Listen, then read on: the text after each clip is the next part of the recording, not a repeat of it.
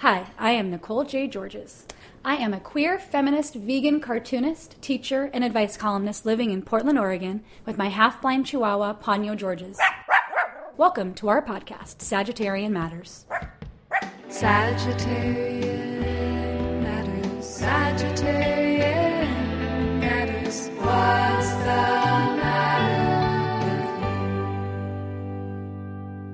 you? Sagittarian Matters. Today on Sagittarian Matters, grooviness and the power of saying no, with illustrator Carson Ellis. Stay tuned.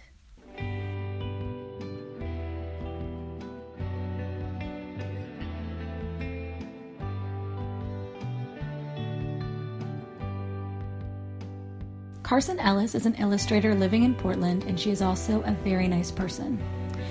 You might recognize her name from all of the art she has done for the band The Decemberists. Perhaps you know her as the illustrator of the Wildwood book series, or maybe you've picked up her beautiful children's picture book, Home. Whatever the reason, if you haven't seen Carson's illustrations, run, don't walk, and find them. I drove to Carson's farm right outside of Portland a couple of weeks ago after a long day of teaching middle school. We sat in her art studio surrounded by fields and animals, drank tea, and talked about lots of things around the subject of being a professional illustrator and being an introvert. I hope you enjoy my conversation with the very groovy Carson Ellis.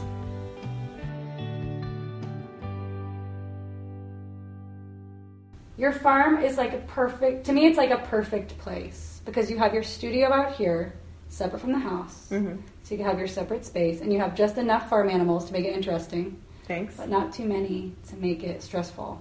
Yeah, it's really more like a petting zoo than a farm. Yeah. As we said before. Like friendly animals. Yeah, they're friendly animals. I like it a lot. I think like the setup is pretty perfect. I have a little house in a field where I work, and then I have my house. And then there's a garage like building where Colin, my husband, works. And then we have a big barn and we have a gigantic chicken coop. Yeah. A chicken coop that's like bigger than my old apartment. Oh, that's bigger than a lot of people's apartments. I know. It used to house like 300 chickens, so. You could Airbnb the other side of that chicken coop. I was thinking of that yesterday. Not Airbnb-ing it, because I don't have any interest in having like strange drifters staying in my chicken coop, but I was like, whoa, could we have like a guest room in the chicken coop? But all that to say, I love it, but at the same time, it's a ton of work, right? It's not a lot of farm animals, but it's a lot of fruit trees. It's a giant garden. It's enough animals and enough weird old outbuildings that combined with parenting duties and illustration duties, it's kind of a little too much. And I don't know that I'm ever have been someone who has felt very romantic about farm life. So many people I know are like, oh shit, you live on a farm? That is my dream. And I'm like, that's awesome. That was never really my dream. I like it a lot. It's super idyllic. Yeah. It's peaceful out here. But I really like wilderness places. Like more wild than this? Much more wild than this. Because when you think about it, a farm is the opposite of a wilderness place. It's like tamed outdoors. It's tamed outdoors, and if you were living in a wild place, you would be living kind of, you would be like at one with nature. Mm-hmm. But out here, you're battling nature in everything you do. Mm-hmm. You know, you're protecting your chickens from hawks. You're battling squirrels who are trying to steal eggs out of your coop. Yeah.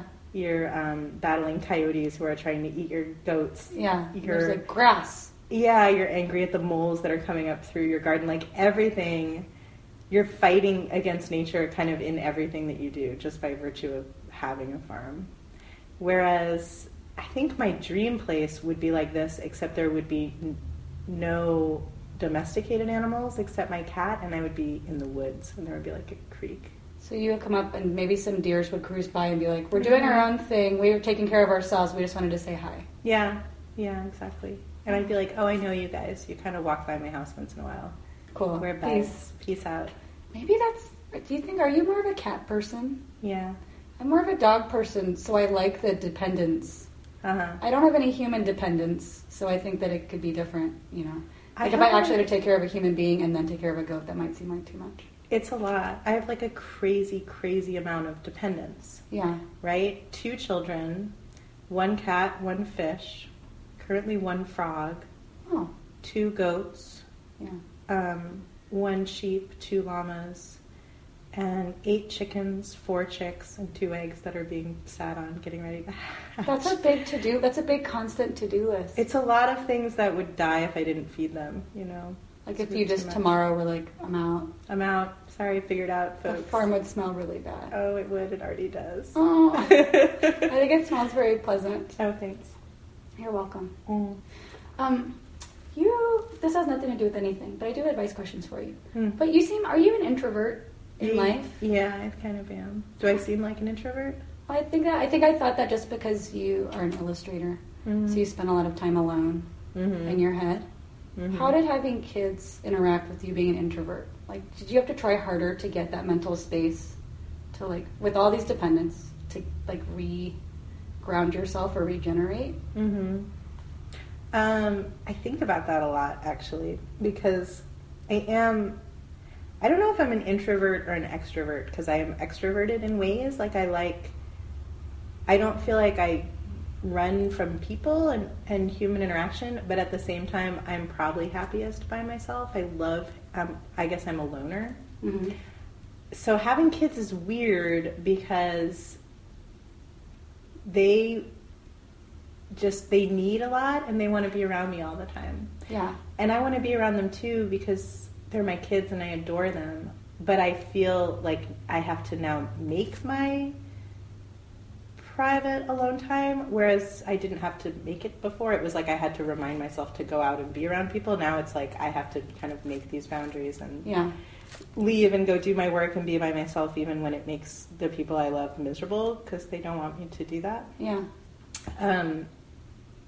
It's interesting. It's interesting to watch people become parents and to see how that kind of level of dependence and social need and stuff plays on different personality types. Yeah. And for me, my kids are just kind of used to me disappearing a lot.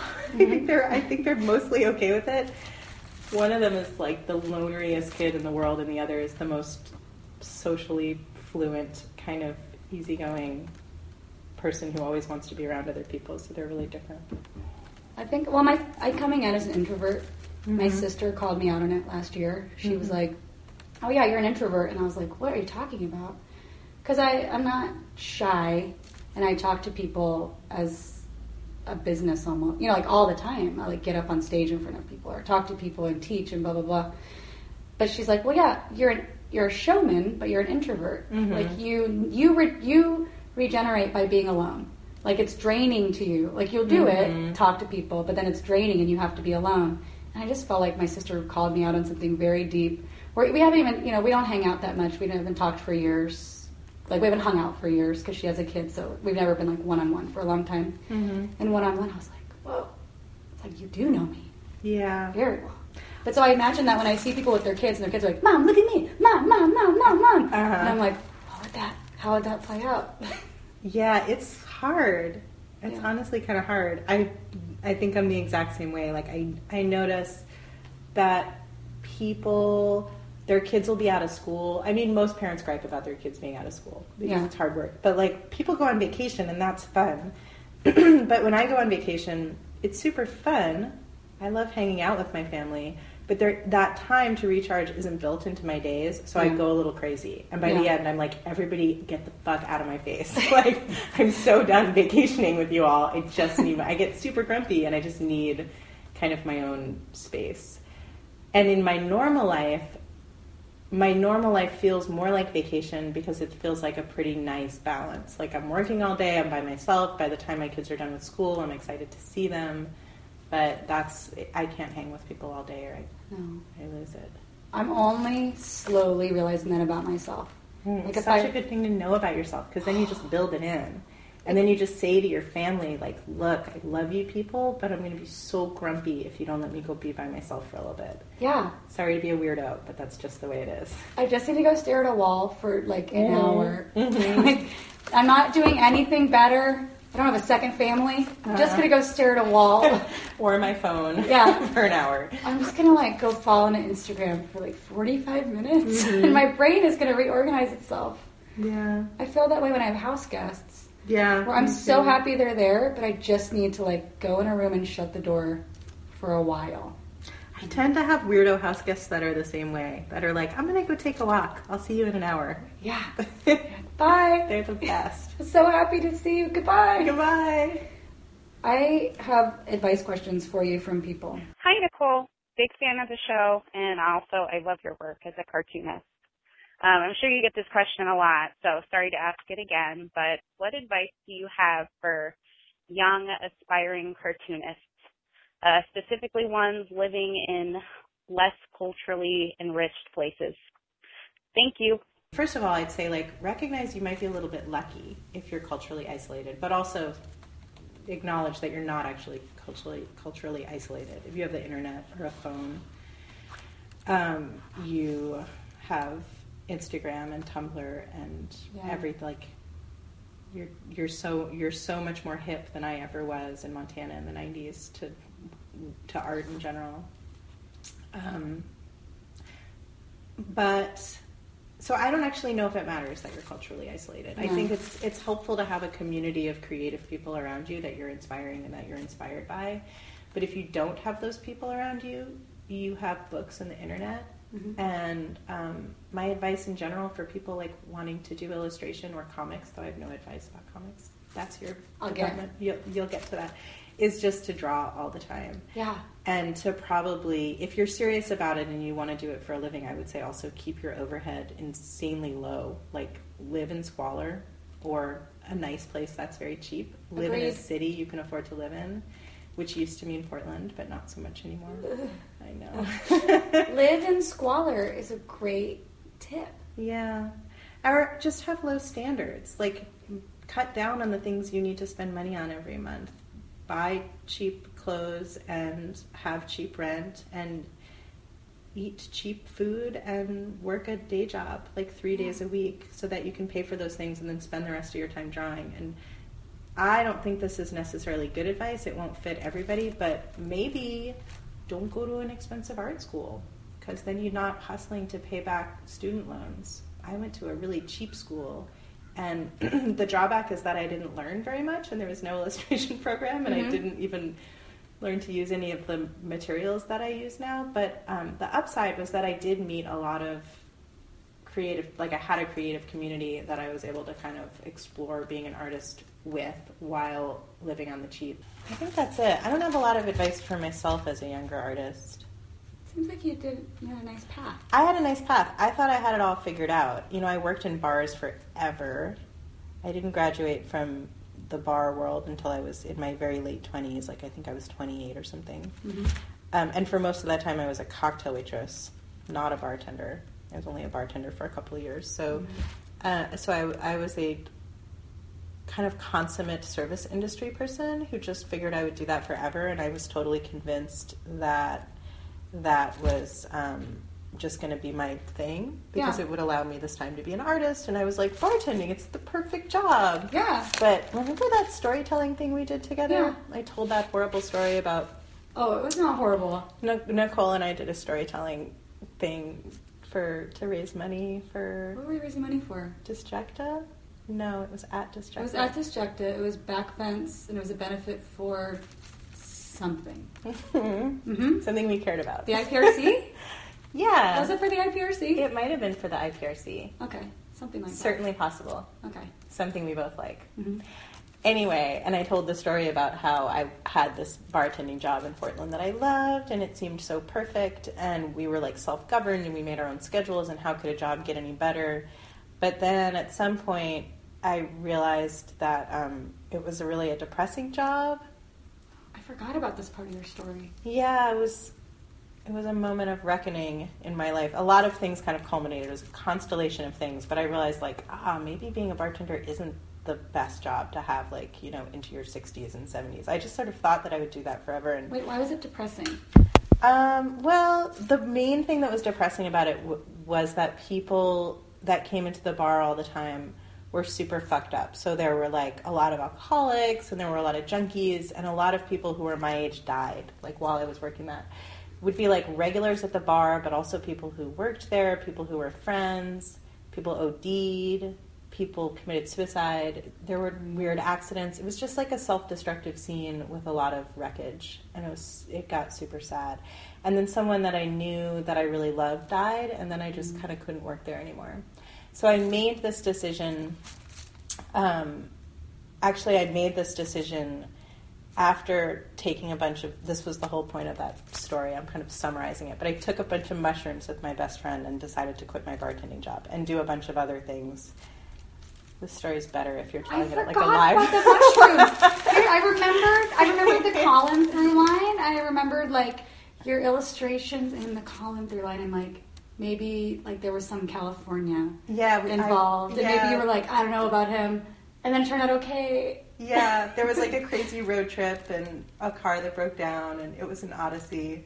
So you took mushrooms, and the mushrooms said, quit your bar. Yeah, the mushrooms made me crazy, but they told me, quit your job at the bar. You thought it was your dream job, but really it's making you miserable. And then the mushrooms, so my advice to people is not like take mushrooms and sort out your life. I'm like, should I do mushrooms? Maybe, I don't know. This just happened to work out for me. And then the other thing they told me were, because I was broken up with Colin, who's now my husband. This was like a long time ago, 10 years ago. The other thing they told me was get back together with Colin. He's like the first person you've ever met that is like offers a chance of lasting love, and he's awesome. Oh my God. So I got back together with Colin. And then the third thing was like stop being such a pussy about your artwork. Really? Yeah. It was like you're just sort of waiting for things to happen to you, and you're doing all these little projects here and there, but you're kind of worried that you don't want to look like a loser by failing publicly, by putting yourself out there as an artist and then failing. Mm-hmm. And you'll probably make some progress the way you're doing it. You have been making progress the way you're doing it, but it's sort of it's kind of like a not very dedicated way to go about being an artist.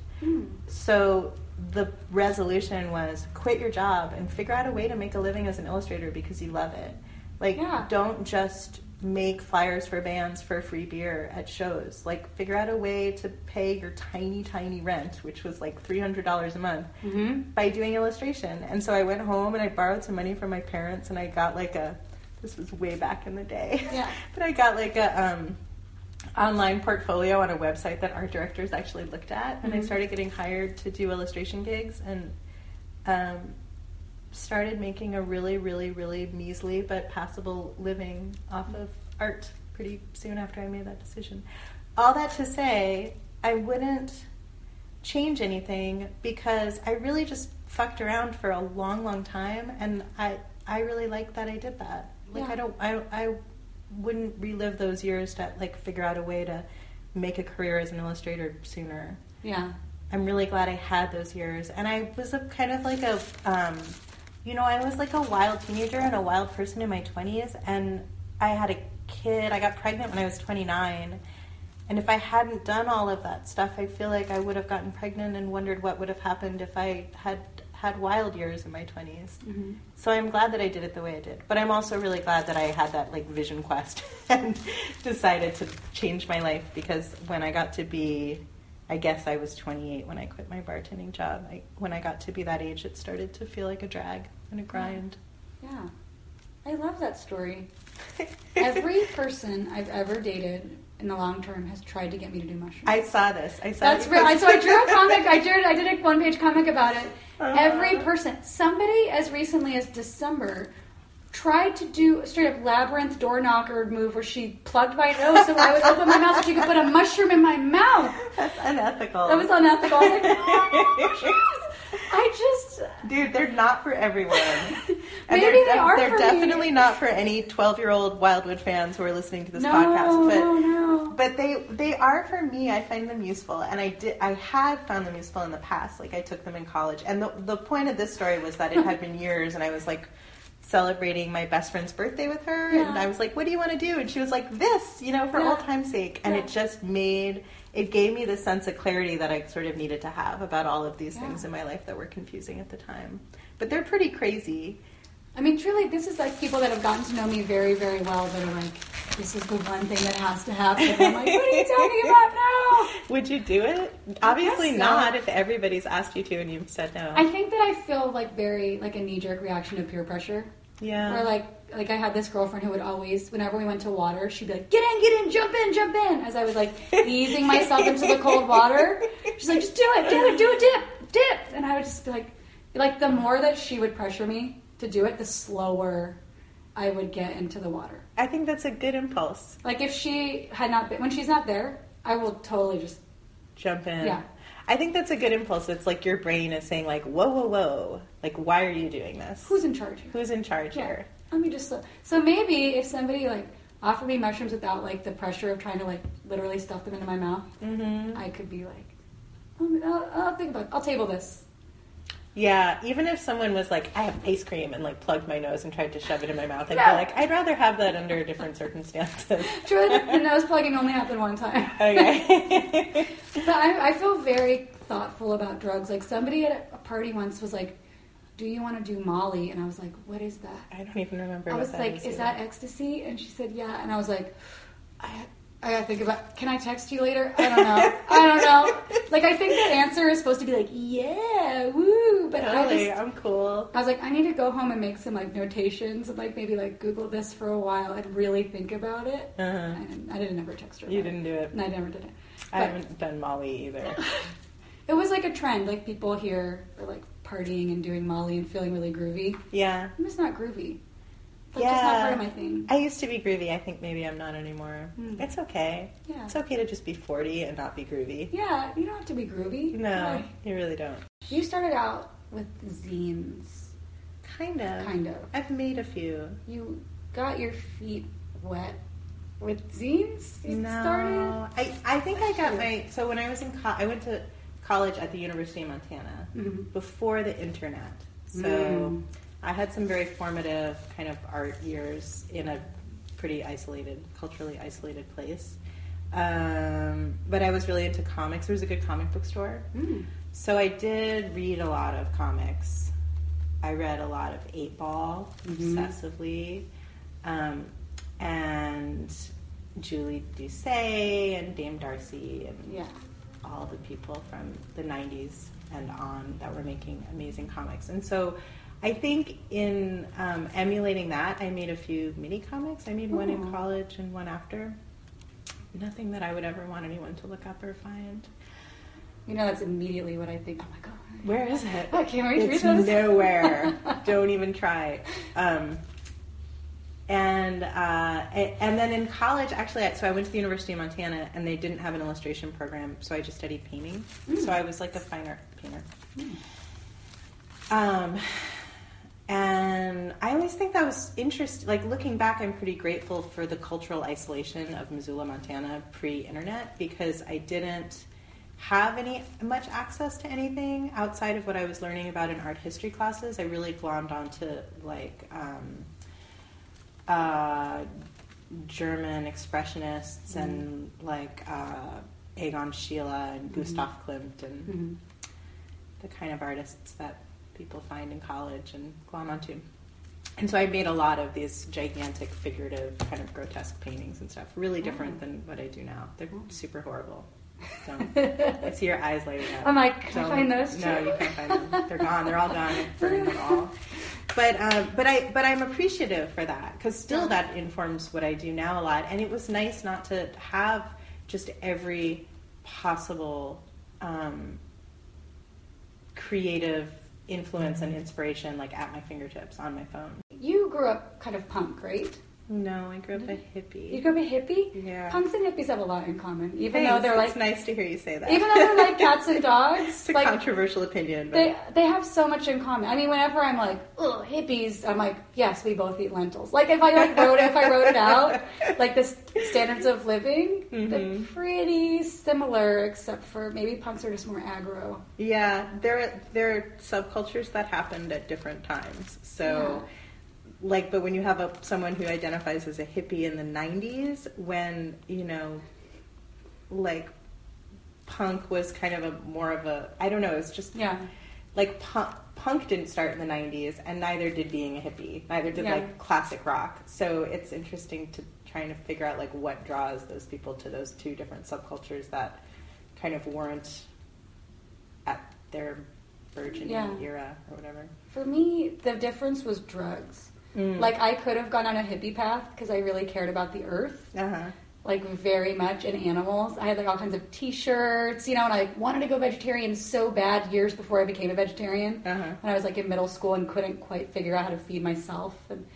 But then drugs, like, in high school, there was crossover between the grunge alternative kids, like the hippie grunge alternative kids and the more punk grunge alternative kids. But the hippies were the ones that, like, smoked a lot of pot and did drugs, and that was never my thing. And it felt too out of control. It felt too free, like too relaxed, too weird. I just couldn't. I was too nerdy for it or something. And so I went towards punk and straight edge, which seemed so much more like controlled and like aggro and uptight. I know, because you all needed to just like drop some acid and like the idea of like dropping acid and dancing in a field with other hippies. I was like, I don't think so. Yeah, that was kind of my thing. That was me in high school. It's like weirdly I was too square for that. I know, it's sort of funny. I mean, it's like a personality type thing, maybe. Like you knew you were a countercultural person and that your interests and your philosophies were not aligning with the status quo. But yet you are socially horrified by the idea of like dancing to a drum with like a shirtless, sweaty guy in a field. Which makes perfect sense. That's Colin to a T. He was always like, what? Ooh.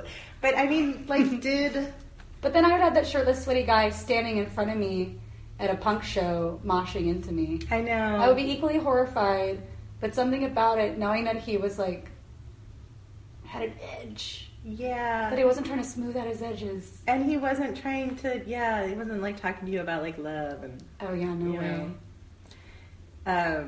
There's like maybe there's a social boundary there that most people need. I wonder what it is. But wait, punks and hippies. Oh, because I was gonna say, growing up punk, I feel like I had that set of low standards for living that you were talking about. So that's why I wondered if you were also punk.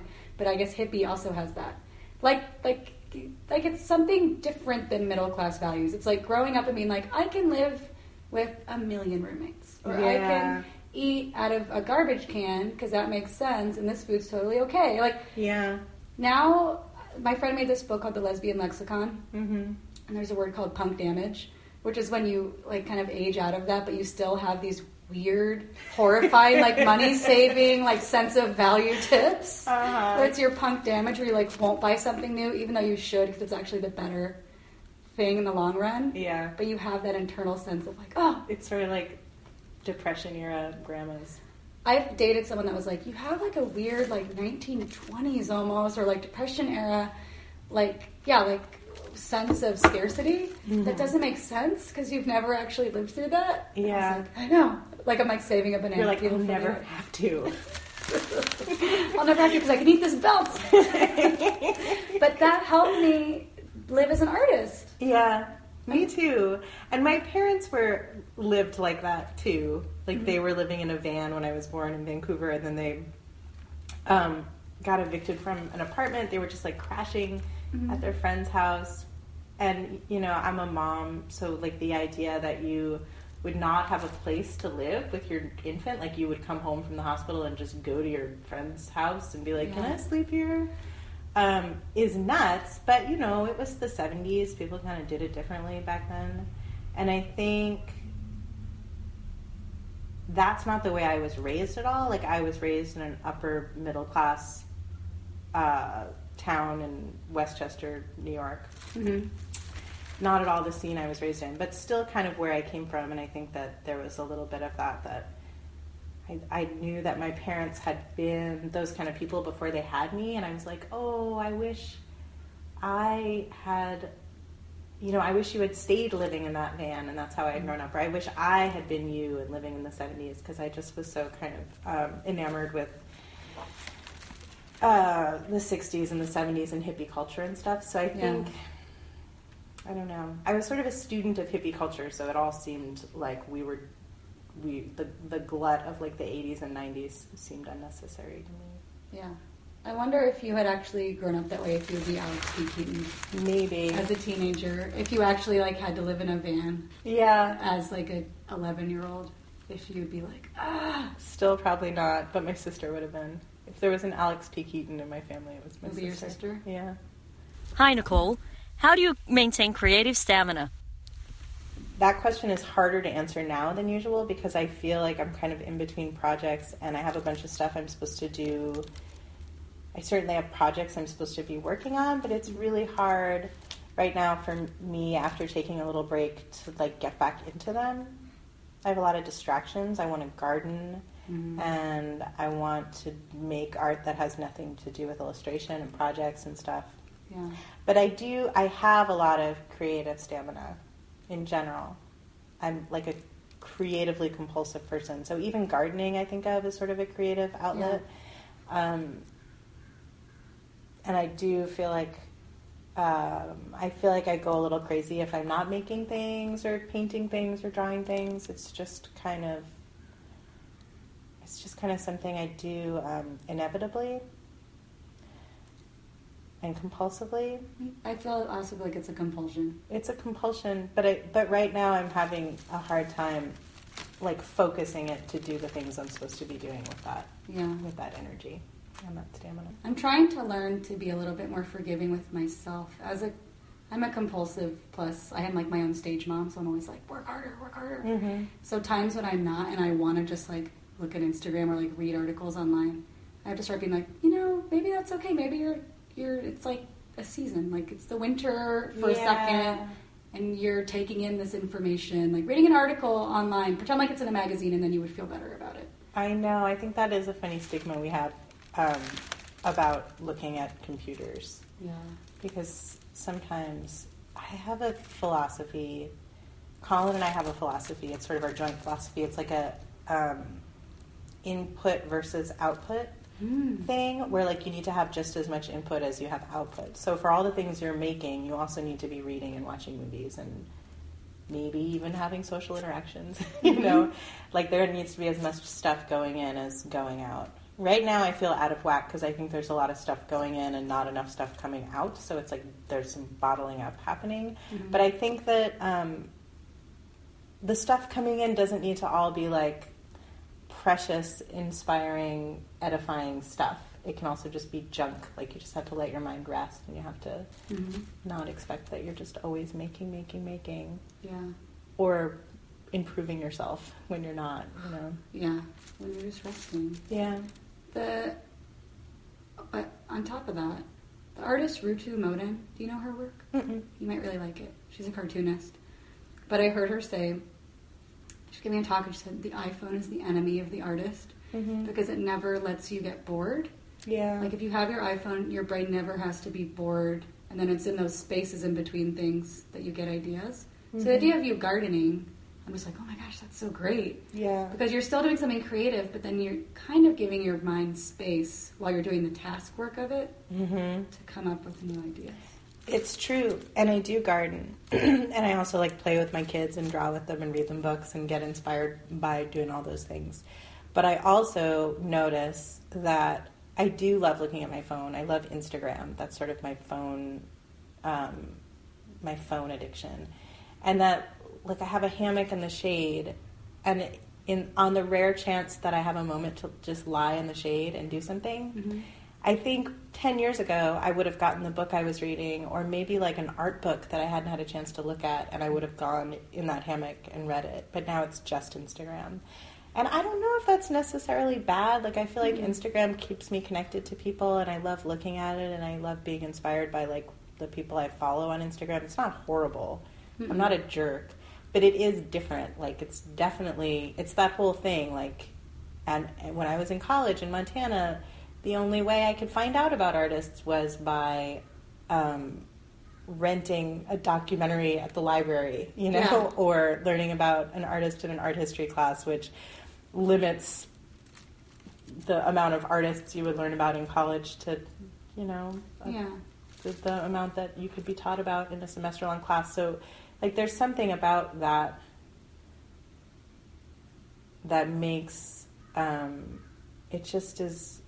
It's not as special when everything's at your fingertips. I think it doesn't feel as intentional when you had to sort of seek something out or had a book you were excited to read. And I don't know. It feels different. Not terrible, but different. Hi, guys. So basically, I'd like to know what happens when you have too many creative projects going on at one time and they're basically eating up all of your life, but you can't let any of them go. I routinely feel this way, though I'm so stingy about the projects that I do. Mm-hmm. How do you decide which projects you do? I turn down almost all of them because I always have a book I'm working on. Mm-hmm. Right now I have 4 books lined up, so I have to, I guess 3. And a 4th one that I want to pitch, a 4th one that's an idea. And each book takes a half a year to a year. Mm-hmm. So that means, I'm scheduled out pretty much for the next 2 or 3 years working on books. And there's downtime in there, but the downtime is often not super predictable. So the downtime might be like I send some sketches to an editor and I wait for feedback, and maybe I get feedback in a week, or maybe I get feedback in 3 weeks. Like, who knows how much time there is in between. So basically, my rule is I say no to everything. Mm-hmm. And often the stuff I say yes to is stuff that's like charity type stuff. Like if my kid's school needs an invitation, I did invitations for school auctions for both my kids' schools this year. Mm-hmm. Or I did a Slater Kinney t-shirt because I was like, oh, I love them and I have a good idea for it. Like if I have a good idea and it's something that I'm like, that won't take long and I know exactly what I want to do, I'll say yes. If it's something that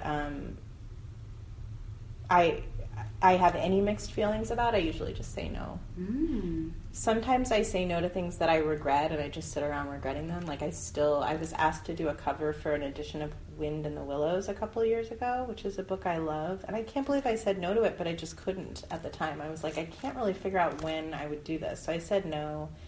And now sometimes I just sit around and like wistfully think about how I could have done a book cover for Wind in the Willows. But I just, my rule of thumb is say no to everything. Mm-hmm. So then what do you do? Isn't there like a book about saying yes to everything? I think this year someone wrote a book that was Shonda Rhimes wrote a book called The Year of Yes. Oh, is that what I'm thinking? I really recommend it as an audiobook. She reads it, and it's really beautiful. Is the idea that you say yes to everything instead of no? It's not like self-helpy like that. It's not like the life-changing act of cleaning up where it's like, clean everything up. It's like... she said no to everything for a long time because she was busy workaholing on her show and being a super introvert. Yeah. So she decided to... That sounds like me. She decided to spend a year saying yes to all the different opportunities she got to see where it went. Uh-huh. Which, could just be a narrative device for her to talk about different ways she changed her life. Yeah. But she, got more social. She focused on her health. She said no to someone who asked her to marry them, which was her saying yes to herself. Yeah, okay. She went on Oprah. She said yes for all, and it made her life so much better to say yes for a year. Uh-huh. But in your case, I feel like there's a lot of power in saying no because you're making space for yourself, to have mental space for the ideas you currently have. I am. Yeah. I have to be laser focused because it's like with the farm and with the kids and with all the other things that are in life, it's like my illustration time is so limited, and I want the stuff that I do. It's not limited. I work in my studio every day, but it is limited. It's like 6 hours a day, and that's it. And that's not a lot of time. As you know, 6 hours goes pretty quickly if you're working on something arduous. So I want the stuff that I do to be good, and I don't want to take on other projects that I can't. My overarching philosophy is do I have time to do this awesomely? If the answer is no, then I say no. Do I have time to do this awesomely? If the answer is yes, but I don't even like the idea and I don't think I would do something awesome anyway, then the answer is no. And that pretty much rules out of 19 out of 20 projects. Mm-hmm. Sadly, but I don't know, say no to things I would like to say yes to. What is your dream project? My dream project, I think, I like writing and illustrating my own books. Mm-hmm. That's a dream project. I have another idea I just finished doing that. I have a book coming out in the fall, and by books I mean picture books for kids. And I have another idea for one that I would like to start working on in the next year or so. And then I think also, because I've been doing so much illustration, right now my dream project, what I think would feel really good is to just have an art show. So I think it looks like not this fall, but next fall of 2017, which probably seems like comically far away, but it'll go quickly. I'm going to have a show of big landscape paintings and actually paint on canvas and do big paintings, which I haven't done since college practically. It's been a really long time. Do you allot time for that in your normal work schedule, or is that bonus time? I haven't sorted it out, but I'll have to allot time for it. So not totally sure where it fits in yet, but I think it will somehow. Do you have, like, you told me the thing that you and Colin think about, input-output, which I totally agree with. Yeah. But do you have an overarching kind of manifesto or a thing that you want to get across with your work, you know, or a thing that you're trying to do?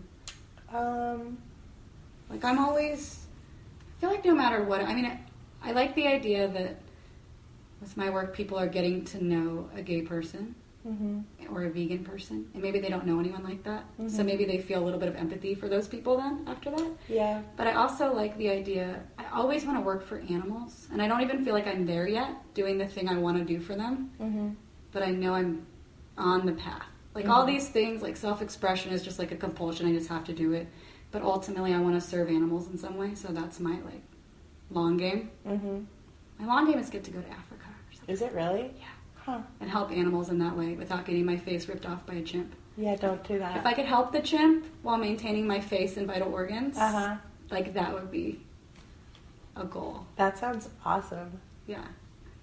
I don't think I have an overarching thing, no. One thing that I think about a lot is that, yeah, okay, maybe I do have an overarching philosophy. I think that I love illustration. It's sort of where my heart is at. I feel like, you know, I was a fine art major in college. I got a painting degree because there was no illustration program, but I found my way to illustration pretty quickly after I graduated just because it's sort of what I'm better at, I think. But I love being a fine artist too. And so, and I feel like there doesn't need to be this rift or schism between the two disciplines. Like I feel like they should sort of be the same thing. So I think one thing I'm always trying to do is that when I do illustration, I'm trying to make something that I could conceivably see in a frame on a wall, even if it's a page or a spread in a picture book. So it has all of these other parameters and things it needs to do. You know, it needs to illustrate a text. It needs to have a relationship with the spread that came before it and the one that comes after it. It needs to have, like, an arc that matches the arc of the story. Like, it needs to do all these things, but it also, I think, needs to be, like, a standalone piece of art. But then I think that's sort of interchangeable for me because when I'm doing fine art or painting, which I don't do that much, but when I do it, I sort of want it to look like illustration. I want it to be something that would make sense if you saw it in a book, which is why I feel like my fine art is very narrative and illustration-like. So I think blurring the line between those two things so that it doesn't exist is an important part of being an artist for me. I feel like you succeeded that. Thank you. You're welcome. I try hard. I don't feel like I always do, but that's my goal. Yeah, I feel like there's just certain things that I'm like, I always have a secret agenda. That might be part of being a Sagittarius. But yeah, that's my secret agenda. That's your I secret mean, agenda? there's the secret. Yeah, just spilled the beans. The secret agenda is promoting empathy. That's a good secret. Yeah. It's your dirty secret. I remember getting drunk before and telling somebody, I'm like, you know what? It's like, I'm like, I was really... You know what I'm really doing with my autobiographical comics? I was like, you know what I actually... Endgame? Helping animals? Don't tell anyone. Don't tell anyone. They'll kick me out. I am very jealous that you're an illustrator because as a cartoonist, like I'm like, oh my god, illustrators get to draw like one really good drawing. Yeah. Then I have to draw like a billion. I know. Billion okay drawings? This is the thing that stops me from, like, even a short comic, is that it seems like too much work. But I'm really glad you guys do it. Thank you. Yeah. Well, I saw some panels you posted on Instagram before of a comic that you started. Yeah. And it looks so good. That's the thing I want to do. That's my next kids book idea.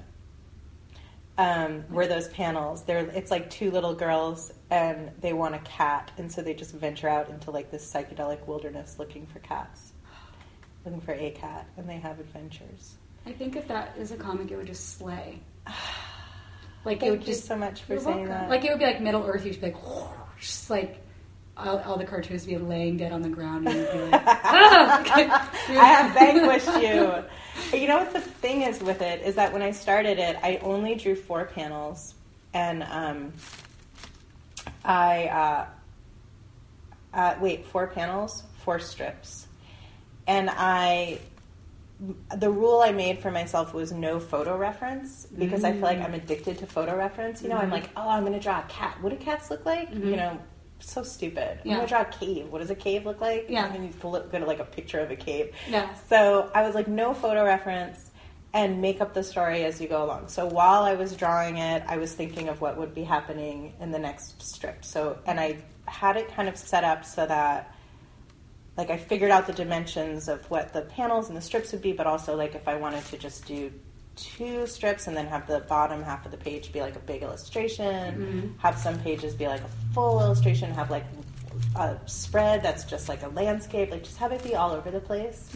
But I kind of felt like, in order to do it, nobody could tell me what to do. I wanted to just sit down and kind of have it be almost like a free association story, but not, because it takes so long to paint those little panels, that by the time I got to the next part of the story, I would have figured out what was going to happen, because it just takes so long to do it. So that's the way I want to do it. But the way my life is, I tend to not really sit down and work on books unless I have a book deal for them. Like, unless somebody's... unless I've sold it and I have a contract. Like, that's just the way I've been rolling for like 10 years. So to do this, I need to clear out my schedule in order to do it. And in order to clear out my schedule, I feel like I need the book deal to clear out the schedule. Yeah. Because otherwise these other things that I'm getting paid for take precedent. Yeah. And in order to get the book deal, I have to figure out what's going to happen in it. And I have to, like, can't just be like, and I want some money to just draw this free association psychedelic comic about girls and cats. Yeah. And like, what happens? You're like, who knows? Who knows? You'll find out if you give me money. Yeah. So, like, I'm not sure. I'm a little bit of a standstill with it, and I don't have time to work on it right now anyway. Yeah. But I really want to do that. I love comics so much, but that's the thing. I can't imagine drawing them because they take too long. Awful. I aspire to do children's book illustrations, but it feels like it is a different language, and it takes so much more thought than one might imagine to make a concise, good story for kids. It's hard. So I feel like I'm working up to that. I'm working up to less drawings, is what I'm working up to. I think that's a good goal. Thanks. And I think, like, it's true that making a picture book for kids is so much more complicated than I think people think it is. It's really, like, there's just, to do it well, there's so many things that have to be sort of working together in the right way.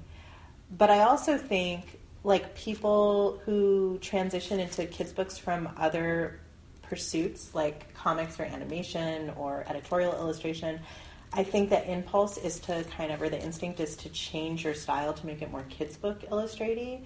But the best thing is when you see a kids book by someone who comes from a different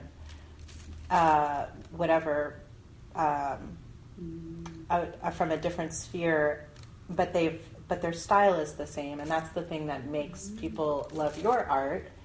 As a cartoonist, would be the same thing that would make kids be drawn to it as kid readers. I would love to see you make a picture book. Thanks. Yeah, I think you should do it. Thanks. I have a pet project. I don't know what age it's for, but it's about a sloth. And I feel similar to you about your Girls and the Cats book, where I want to work on it so bad, but right now it's for fun. And so I never carve out time for fun. It's really hard. Because when you make your fun your job, it's still fun, but you have to get paid. Wait, my last 2 questions for you. Okay. A, what do you use what materials do you use? Or what do you like to do? What do you like to draw with? And the last question is, what advice do you have for people about exposure? Oh, exposure. Because exposure, let me explain to people that are not illustrators or cartoonists or whatever. So sometimes people will offer you an illustration job, and then there's no money. And then they're like, but it's great exposure. And when you're first starting, you're like, cool. And then at a certain point, for me, I'm like, well, I was exposed enough for you to find me to ask me to do this for free. Yeah. But what is your advice for people, or did you have to make a rule for yourself or start? I don't know. I'll answer that one first because Okay. that's the more fun Yeah. question. So my own people, this is controversial, as you know. People What? have strong opinions about it. Exposure? About exposure. One part of the controversy is people asking you to work for free and telling you that it's for exposure. This just happened to me, actually. That you needed exposure? Yeah. It was that someone asked me to do something, and in all fairness, I was also getting credit at a store.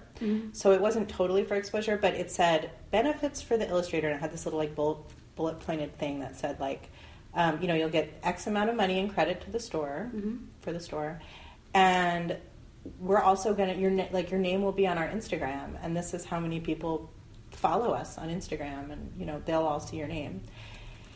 And like that kind of sentiment, I feel like is universally loathed in the illustration world. Yes. Just like, come on. And it doesn't, for some people that does make sense. Like you said, if you were like fresh out of college and had never had a gig, you'd be like, oh fuck yeah, that's amazing. I would love all those people on your Instagram followers to see my name. Yeah. Killer. Especially it's like this opportunity for me to make something that I feel awesome. It's like an advertisement. Yeah. It's like free advertising. It's true. I totally get it. Yeah. But I think that if you are already exposed, if you don't need exposure, then it becomes sort of like goofy and insulting. And like, dude, this is a job that I get paid for. Like, Yeah. This is a chunk out of my day that I'm taking to do this.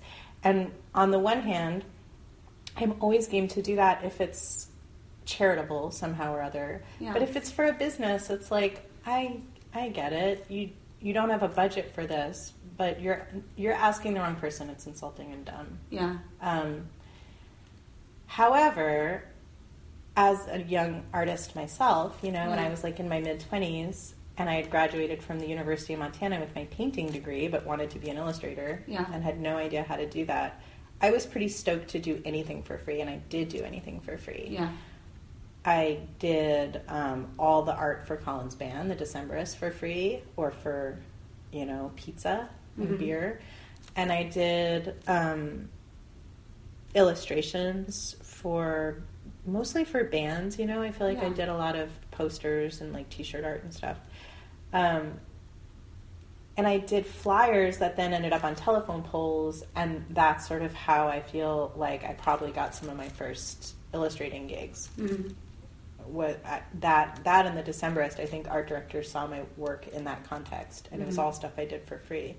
So I do think it's important to do stuff for free if you want to, and not feel like you're selling yourself short. I think maybe if you have few prospects for making money as an illustrator, you should just do whatever you can and get your work out there, especially if it's something that inspires you, like doing art for a band you love or something. Yeah. But I do think that people suggesting that you work for free in order to like better your career need to check themselves. Like at least like check who they're asking, if they it's exactly what you said. If they've found you, if the email starts with "we're huge fans of your work," then you're exposed. You're exposed. You don't need exposure. Was there a point that you knew that you were exposed enough that you were like, I can't? Yeah, I mean, I guess. I feel like for a long time, for like 10 years, I've been busy. Yeah. I've been turning down things because I haven't had time to do it. Yeah. So that to me tells me that, I guess I could be more exposed. We keep saying exposed. I don't know what we're really trying to say, like famous or successful or something. But I don't want to because I don't have time to do the work, Like if you were Norman Rockwell... I'm trying to think of some illustrator that's exposed. Maxfield Parrish. They're exposed enough that they're a household name in every kind of household that ever existed. Yeah, like why I don't feel like I need that glory. Not that you would get it from like whatever being on someone's Instagram or whatever, but I also feel like it doesn't do me any good because I'm already doing the things I want to and I don't have time to do them. Yeah. Which I recognize I am extraordinarily lucky to be able to say that beyond words, but I'm not like hustling. Yeah.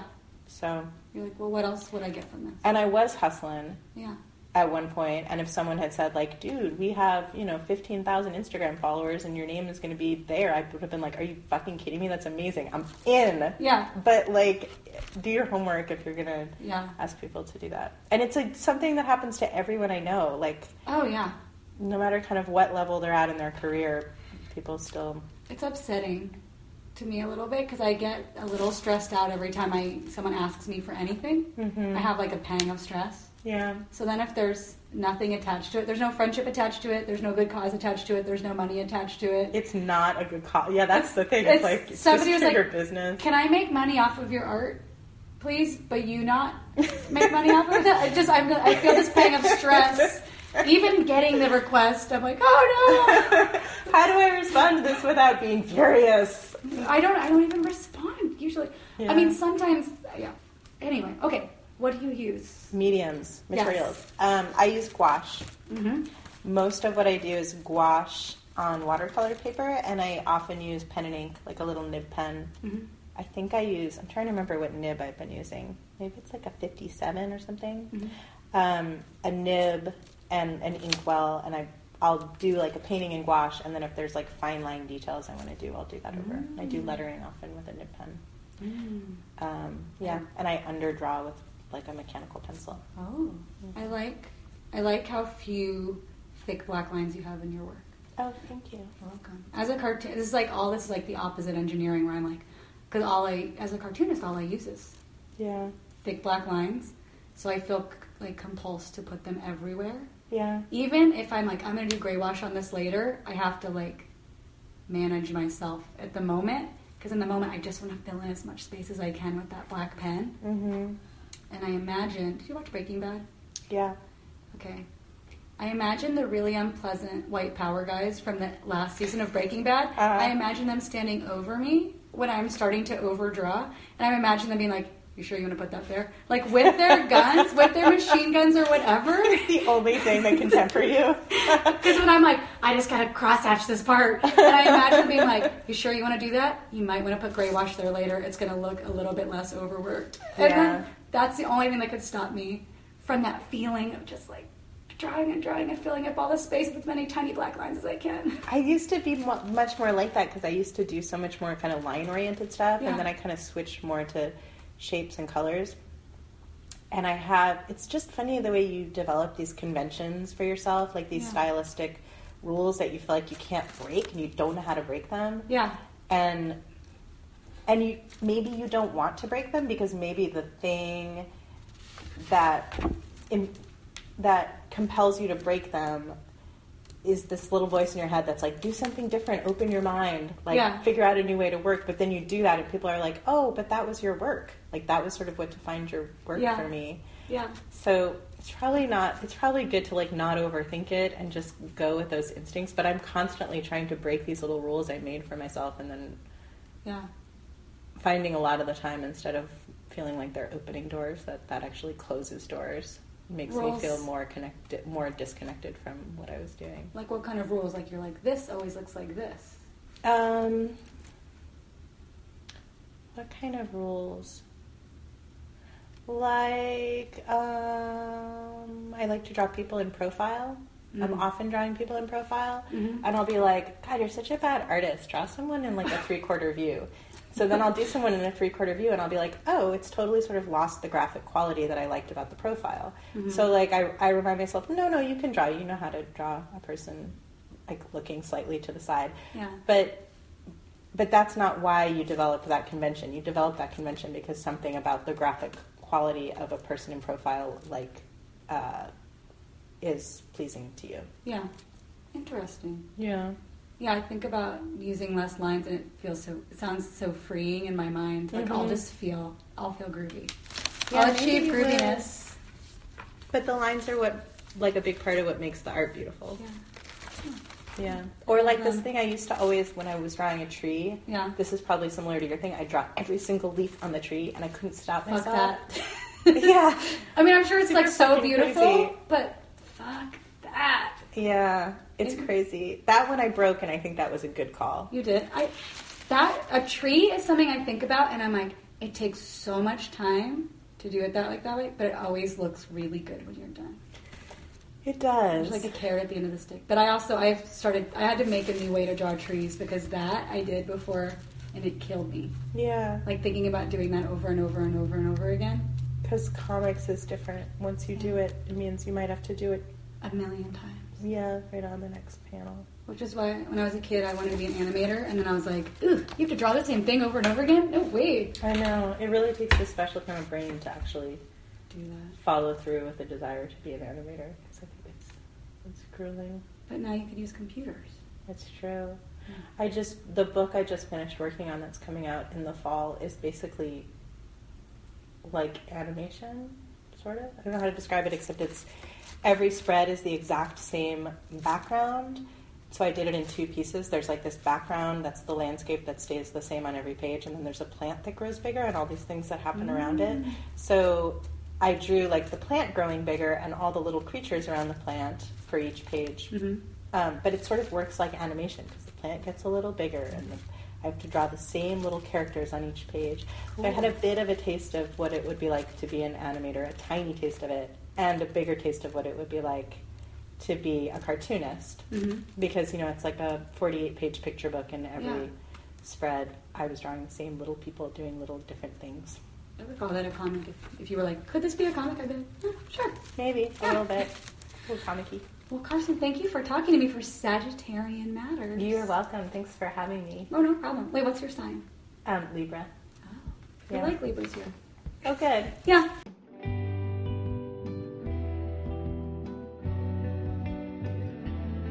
Sagittarian Matters is produced by Chris Sutton, with assistance by Ponyo Georges.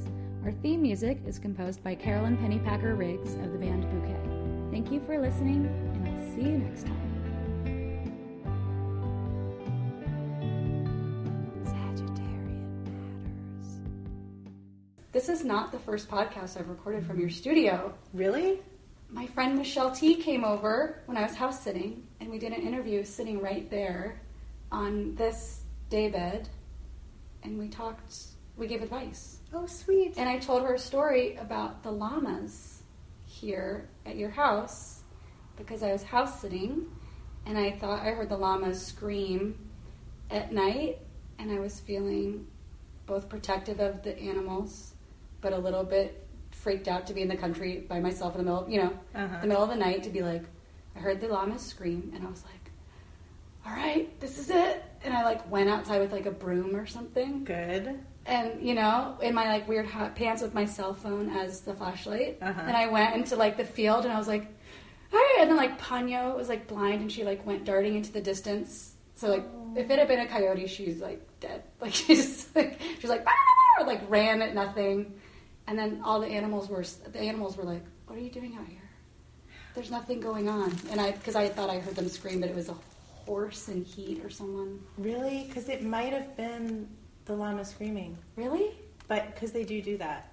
Did you know? Have we talked about this? No, but I Googled llama scream from bed. So I was in there and I heard I've actually done the exact same thing. I heard it once and I was like, oh, the animals need me. And I was like, let me check and make sure that's what I heard. And so I Googled llama scream, and then I watched a YouTube video of llamas screaming. I've probably watched the same video. And I was like, that's it. That's what it was. I was like, I'm coming to save you. And then I ran out there, but the sheep were sleeping. The sheep were what's going on? And the goats were like, are you okay? What are you doing out here? And I feel like I just woke everybody up. Lady, put some pants on. Yeah, We're good. yeah. I think that they do scream, and there are coyotes. And we've definitely heard them scream to chase away coyotes before. That's why people have llamas out here a lot of the time, is to protect their goats and their sheep. ostensibly why we have them, though they were here when we moved here. But they will scream if a coyote comes running up, and then the coyote will just run away because a llama will kill a coyote. Really? They will stomp it. Yeah, they're terrified of llamas. They'll like kick them in the face, or They will stomp their face. I don't know exactly what it looks like or how it unfolds, but yeah, they will totally kill a coyote. They're fierce. They're much fiercer than me with my broom and my chihuahua being That like, was pretty fierce too. I'm here to protect you. No, that was totally fierce. You could have just sat in there with your chihuahua up in bed and waited for them to sort it out. But for future reference, Yes. if you hear them scream, Yeah. they've probably got it sorted. They're That's pretty nice. badass. Colin heard one night at like 4 a.m. I wasn't here. I was like away on a trip or something, but at 4 a.m. he heard like a gang of coyotes all yipping and yapping and making a bunch of noise. And we do have all these chickens and goats and a sheep. And then he heard the llama scream. Yeah. And he ran out there just in time to see them all scatter because they were so The scared. coyotes? Yeah.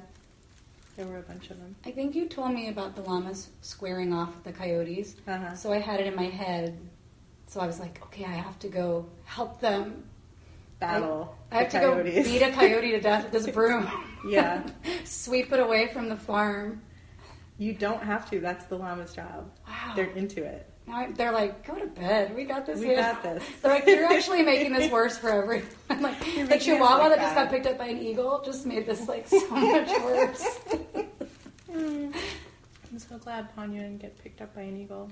Me too. I thought Or eaten about by a it. coyote. Well, she would be like, I would be here, and then she would be like way out, just sitting by herself in a field, just relaxing. Uh-huh. And then I would just imagine a hawk or somebody's like, "Arr!" just coming and picking her up and taking her away. But It could come. It could happen. She's super little.